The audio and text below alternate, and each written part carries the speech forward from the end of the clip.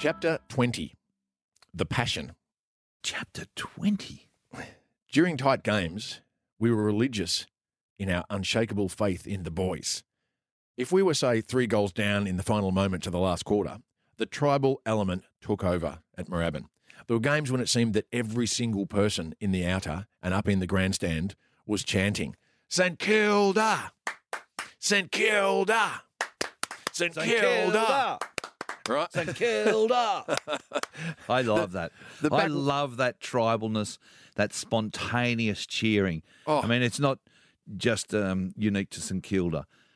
English football, Indian cricket, it's a universal thing, but everyone as one rises to the occasion. Yeah, it's a beautiful thing. And as the audible volume and the amount of people who are cottoning onto it and joining in grows, it's giving me goosebumps just thinking about it. It's like an audio Mexican wave around the ground, and then suddenly it's not just a wave of arms being lifted up. It's everyone at once, and it's I don't know. The players have spoken of. I know about St Kilda players that back in the days, if they were anywhere near close to a rare victory, that sometimes we would actually have helped them across the line, like they were running on air. Well, when you get that chant going and it reaches its crescendo and all St Kilda supporters are screaming St Kilda and then clapping, what happens when somebody breaks out with the ball?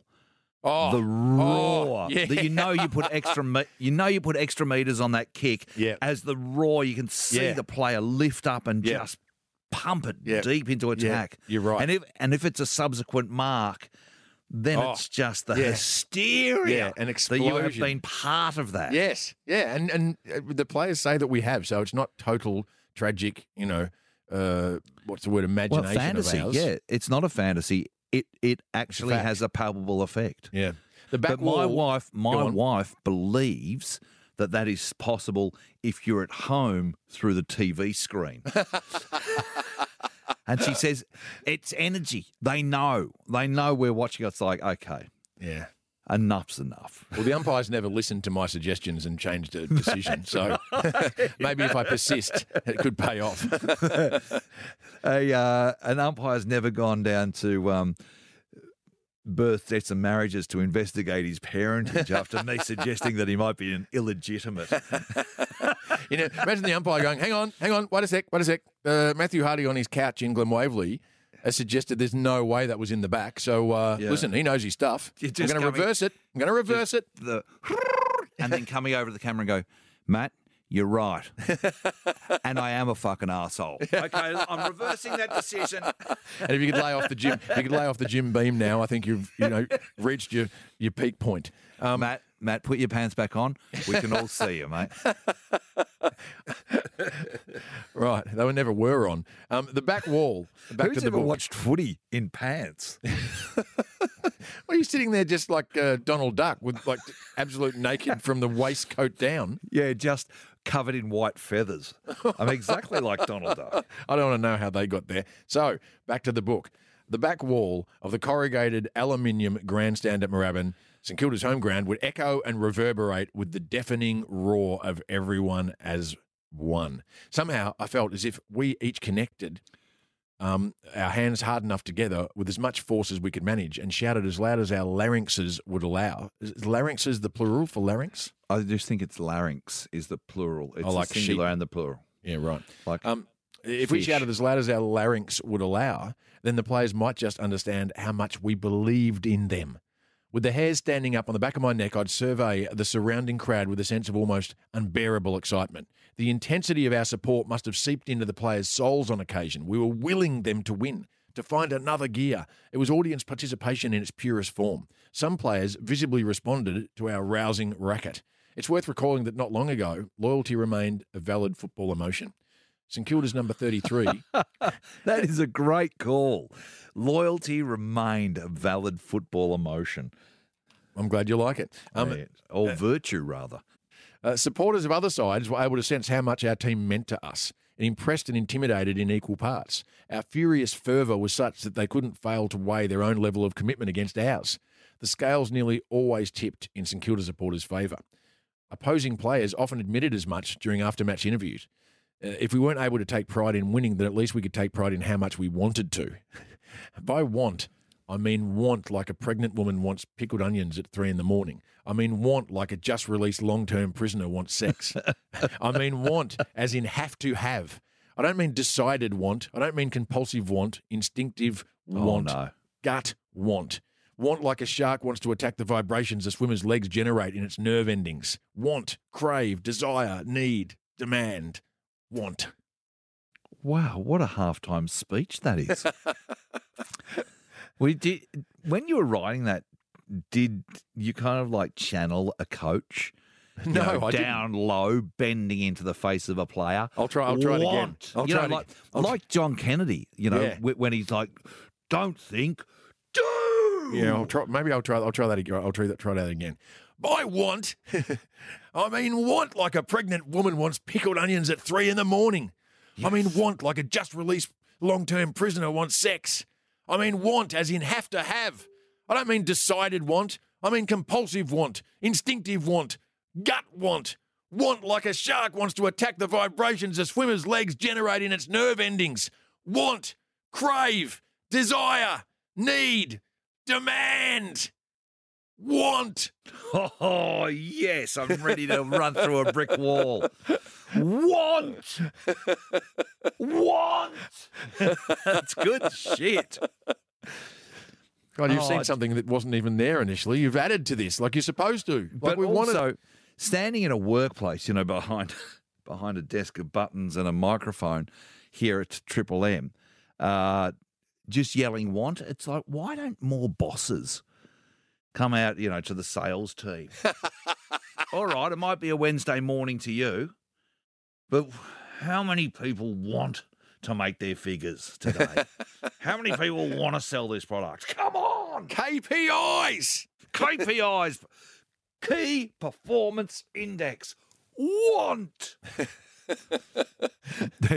Some guy's just sipping his morning juice and just in tears. It's like, I don't think I can. I'm trying to scroll my Facebook feed. All I want to do is send me girlfriend a text message for her birthday. Remember, you know, I love how I remember the first time a text message for a birthday to me is too unintimate. Is that the? There's a better word for that, but anyway, it's not intimate lacks enough. intimacy. It lacks intimacy, right? But I remember the first time. I can't remember who it was, and I wouldn't say if I did. But the first time somebody announced the death of their parent on Facebook, and I thought, Oh, that is no. you're cheapening their life. That's no way to announce. You know, and I also wonder whether now because of the fact No, that that's everybody no does good. it. Once No, one person did it, we Why all do would it. you? No way. Everyone does it now, especially during the pandemic. But I wonder whether that's reduced the numbers at funerals because, you know, funerals are difficult to attend, right? It's hard. It's not a great day out for anybody. But I wonder if you just like you press like or love on somebody's Facebook post about their dead parent and you think, I've done my bit. It's on record. I don't have to actually get the suit on and take a day off work and be all morose and grim for an afternoon eating I think scones in a church hall. I very much believe that you got to bury your dead, and if a loved one of a close friend dies, then you're duty bound to go to the funeral. You know, COVID withstanding, where we can't go along, and I don't know whether watching it on Zoom is the same, but if you're able to go to the ceremony as You'd a think show so. of respect and support. But one of the things along those lines that I cannot stomach is public grieving on Twitter. So somebody of note dies, and then there's this race to own the grief. So you put up the first tweet about, you know, the death of Robin Williams and what he meant to you as a comedian and how deeply you feel that. It's like, all right, so there's a grief competition on here.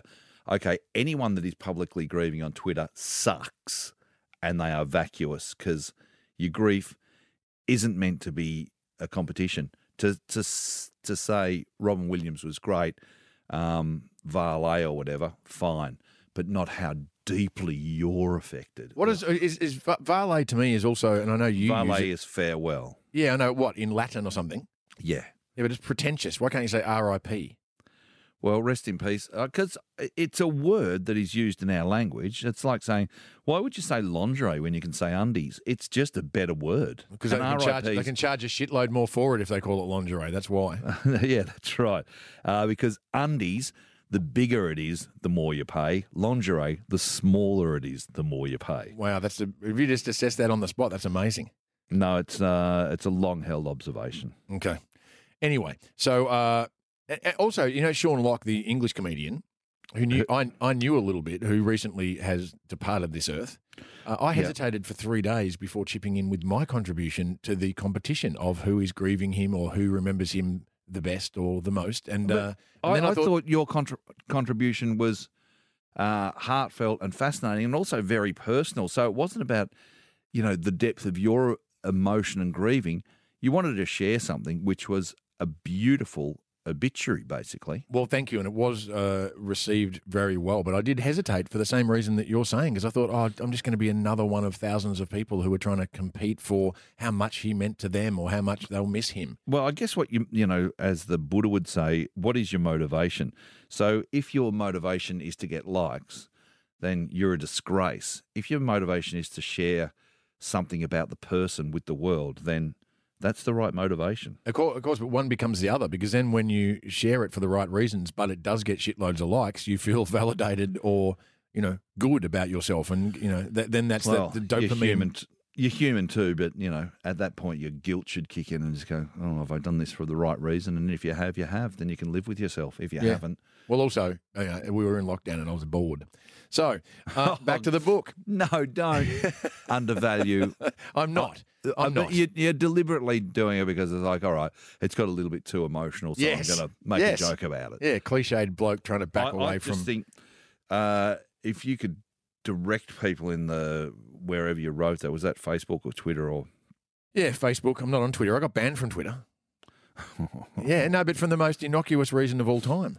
Basically, I was just scrolling as I was falling asleep 400 dick pics, and all of a sudden, I'm the bad guy.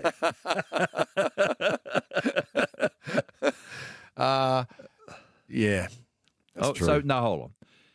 No, what happened was Twitter. I was falling asleep, as one does, and scrolling, right? Yeah. And someone said, because it was when Melania Trump was starting to slap Donald Trump's hand away, that phase. Yep. Right? And in public places. And someone had written, as one of a million people were writing bad stuff about Donald Trump or good stuff about Donald Trump, whatever their perspective. Someone wrote, why doesn't she just divorce him?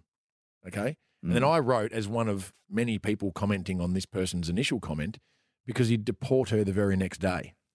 Yeah. And when I woke up in the morning, I thought that was semi-funny and kind of sort of, maybe potentially true, because there was a question about how she managed to get her parents into the country shortly after she met Donald Trump. But it's also a joke about his, knee-jerk reaction to everything. And or racism. As I read it, yeah. It's more of a commentary on Trump's, explosive personality. Right. Well, anyway, it was so explosive that I found out that around about that time, because he saved Twitter were about to go the same way as the Vine or MySpace. Vine. MySpace, yeah, those those online entities that just suddenly collapsed out of nowhere. Twitter were headed that way apparently until Trump embraced them as his chosen form of communication. Right. So they were kind of beholden to him, and apparently he said to their people, "Get yourselves a team that just eliminate any naysayers," which is ultimate. Fascinating. Fascist propaganda tactic, which is if they speak ill of me, get rid of them, right? And so I think I just got swept up in a computer that was looking for comments that were, negative about Donald Trump. It wasn't personal to me, but as a result, you got algorithmed, wiped out for life, which is a relief because I'd gotten an absolute blessing. I'd gotten addicted. I got addicted to it anyway, and at the moment, you do get addicted to it, but it's such a negative thing. Very few people come off Twitter feeling positive about anything they've read or any contribution they've made. Back to the book, and where we left off was want, crave, desire, need, demand. Want. Give me a W-A-N-T. No coach is doing that. That reminded me of the opening of the Laverne and Shirley theme song, however that goes. Now, can I give you something from a comedian's point of view about this? Because I used to sing along to that because it starts with Schlemiel, Schlemazo, Huff and Fuff and Pepper or whatever it is. So, and then they'd start, We Can Make It Together, the beautiful theme song, Laverne and Shirley. So I always wondered what a Schlemiel and a Schlemazo was. Right. And in comedy, it's from the Jewish, of course, the schlemiel is the one that spills something on somebody, and the schlemazo is the one that has it spilt on. So in comedy, the divide is, are you the clumsy one that does the damage, or are you the victim that the damage is done to? Hence the requirement in double acts for a straight man, of course. Yeah, and the clumsy man and the straight man, or the naive bloke and the Clever bloke. world wearied one. Yep. But in stand up, of course, are you the one that messes up, or are you the victim that the mess up happens to? Because success isn't funny in stand up, so you've got to be one or the other. Yep. Our stories, and sometimes our stories have both elements. But for me, I'm the schlemiel most of the time. Yep. And I end up doing terrible things to a schlemazo. But I just love that. The idea of Laverne and Shirley is the schlemiel and the schlemazo. And thank you, to the Jewish peoples for comedy, because if it wasn't for them, there wouldn't be comedy. It makes me wish I was Jewish. Right. Well, you're listening to Saturday Afternoon Fever with Shamil Mooney and Schlemazo Hardy. Who do they play for? And if you could tuck your schlong in, we'll continue. I'm schwitzing over here. Get on with it. Back to the book. And you're talking about different forms of comedy, right? Well, or the origins of. I am, as you know, because I've employed you in that role, a comedy promoter at times, and I was looking at trying to bring, because there's a large, increasingly numberous Chinese population in Melbourne. I thought, I'm going to get in on this action and bring out some Chinese comedians. But what I discovered, and look, hopefully I'm going to be proven wrong because I probably am, but my assessment is that Chinese comedy is based on double acts. Okay, so you got to see a night of live comedy. The structure is a series of double acts in which one of the two people is in a position of power and the other person isn't. But by the end of the sketch, they have reversal roles. So it might be a person about to give a parking ticket, and the person whose car it is approaching, to get into their car, and they're going to beg to differ about whether or not they've gone over the allotted time, right? Or it might be And so, but I love the idea of that. So the argument's happening, and then it changes. So by the end of it, the parking officer drives off, and the driver is left with the book, that's writing right. the ticket. Yeah, right. It's brilliant. And it's a reversal of power, okay? So the little guy always wins. But apparently you can see a whole night of two people doing a teacher and a student, or anyone in a position of power versus anyone who isn't, and it's the same thing repeatedly, but that's what they want from their comedy, right? And it's just the different ways in which you can achieve that same solution. I guess at a different point in the power structure, and the more seamless it is, and the more crafted. Yeah, it sounds that I love that idea, but also and changing it back. Going teacher student, then they become their original roles and then change back one more time. I'm sure it becomes very complex. Yeah, and there's a million different ways to do the same thing if you're smart enough. How did you discover that? Where was that? Just by Googling and speaking to Chinese people I know, and then deliberately contacting Chinese entertainment promoters and performers, and it was like, no, we don't do solo stand-up, not yet. I mean, it's starting to surface, but traditionally, going back centuries, it's the power versus the person without power in a double act form. So that's what kind of a pluralist you are, though, Hardy. Well, I don't know what I literally don't know I know what a plural is, but not a pluralist. Yeah, so a pluralist is basically someone who is multifaceted, or their brain is multifaceted, so they look around and see a whole lot of options in the world. So you see Melbourne with an increasing Chinese population, and you think, well, I would like them as an audience, so I'm going to find out about their comedy. Whereas I'm just a bit more linear. I'm not looking around going, wow. I am a bit of a pluralist. I'm willing to try things, but I'm not thinking on that level of like, oh, that's an audience that I haven't got yet. Right. If you're making so much money, you don't have to. Shut up. Because you're so talented in one particular area. That's true. Hey, but as it turned out, the Chinese community in Melbourne already had that whole situation sewn up, and there was no room for a guy from Glen Waverley to try and muscle his way in, and that's how it should be, I suppose. No, I reckon that have a crack at whatever you want to. I did, but I didn't get anywhere, so I gave up. Anyway, and I'm also a quitter. You're good for you. Yeah, thanks. Keep quitting, man. Hey, we were talking about the origins or the ways in which comedy can be done the same way but differently, right? So it's like 100 different male comics have talked about how sad they are that they broke up with their girlfriend or they got divorced, right? Yeah, and I remember. I mean, there's what do they call it? Not stereotypical, atypical. Yes. Subject matter, Yeah. which is heartbreak, love, heartbreak, sex, Yeah.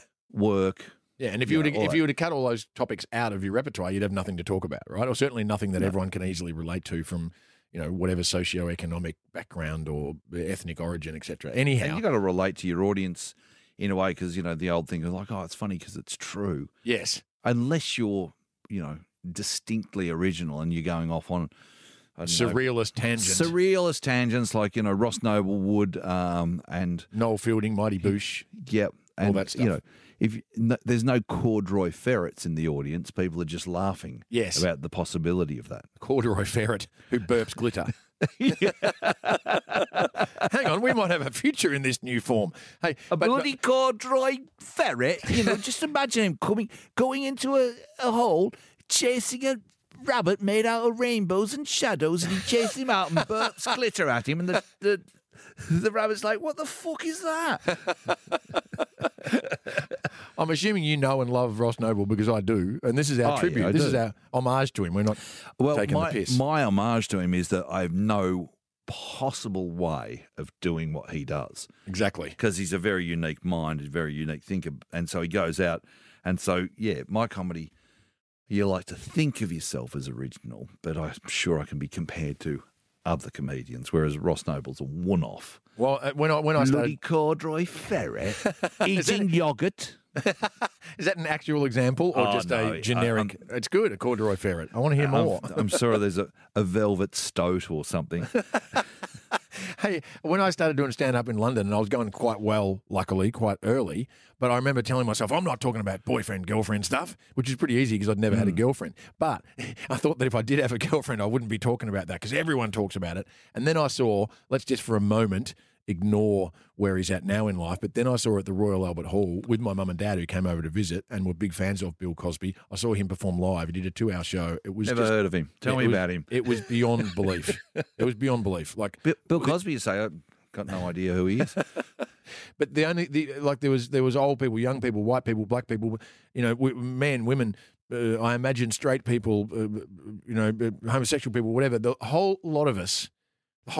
I remember at one point laughing so hard, I thought like I was only breathing in, and I thought I'm going to die. Right. I was only breathing out. Right. I thought I need to inhale because there's been too much exhale. Right. And I was looking around at other people. There was just choking. Laughter had turned into mass choking. Right. And I was trying to get my breath back, and my dad was getting on a bit, and I thought, you're going to die, no. right? No, but we're all going to die, right? And I was trying to get my breath back, and I fully intended, when and if I did, to shout out, stop! Give us a break! Stop being so funny. Just stop it. It's too Wow. much. It is too much. Anyhow, all he talked about was him and his wife before they got married. That was the first hour. Then he Yep. repeated all the same topics in the second hour from a perspective of having been married for a long time now. And so you didn't realize until about halfway through the second hour that he was going through the same topics in the same order, but from a different viewpoint. And if you had seen either hour separately, they would have been just as amazing. But together, after a little break, eventually he did stop and gave us a 20-minute it's in the middle. But it's just beyond belief. But anyway, I then saw Jerry Seinfeld at the O2 Arena in London around about 2010. And I quickly realised, was talking, and I think deliberately, about what comics call hack topics, right? So Right. topics that have been overdone by everyone, and topics that are Drunkenness, sex, boyfriend, Yeah. girlfriend. mobile phones, right? Yeah. Driving. All this stuff, right? Airplane food. All of that, Yeah. right?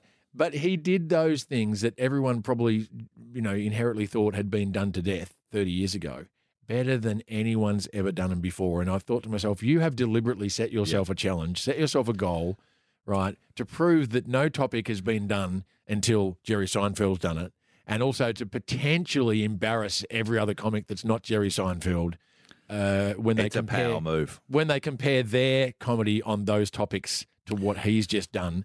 and not touching upon anything that had been done on those topics before. It was incredible. Limo echoes your sentiments completely. He said, I went along to see Seinfeld, and it was, round about that time.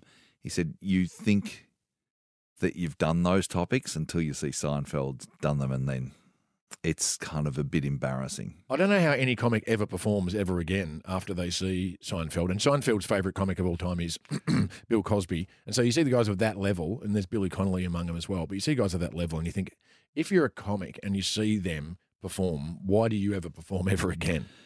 Aside from the fact it's your only way to earn money and it's too late now.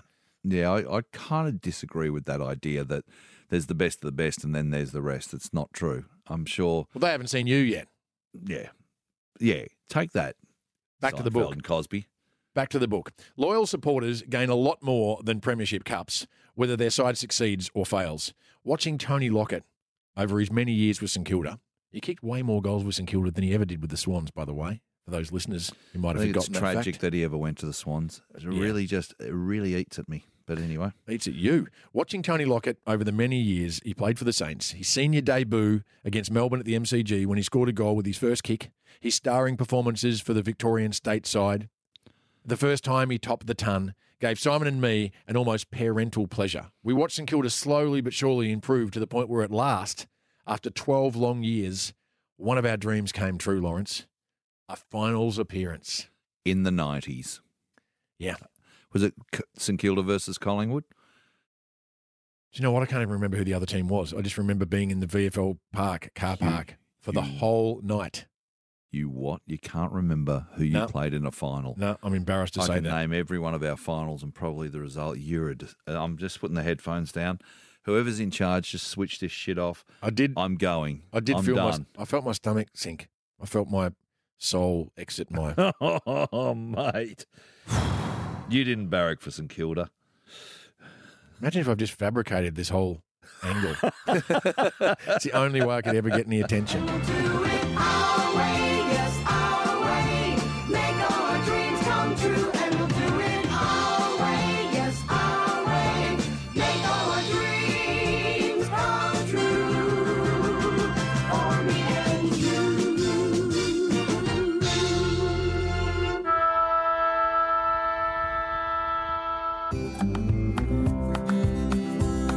Okay, that'll do us, Lawrence Mooney, for today. I am having a ball, so please join us on the next episode and tell your friends. Bring some friends along. Thanks for joining us.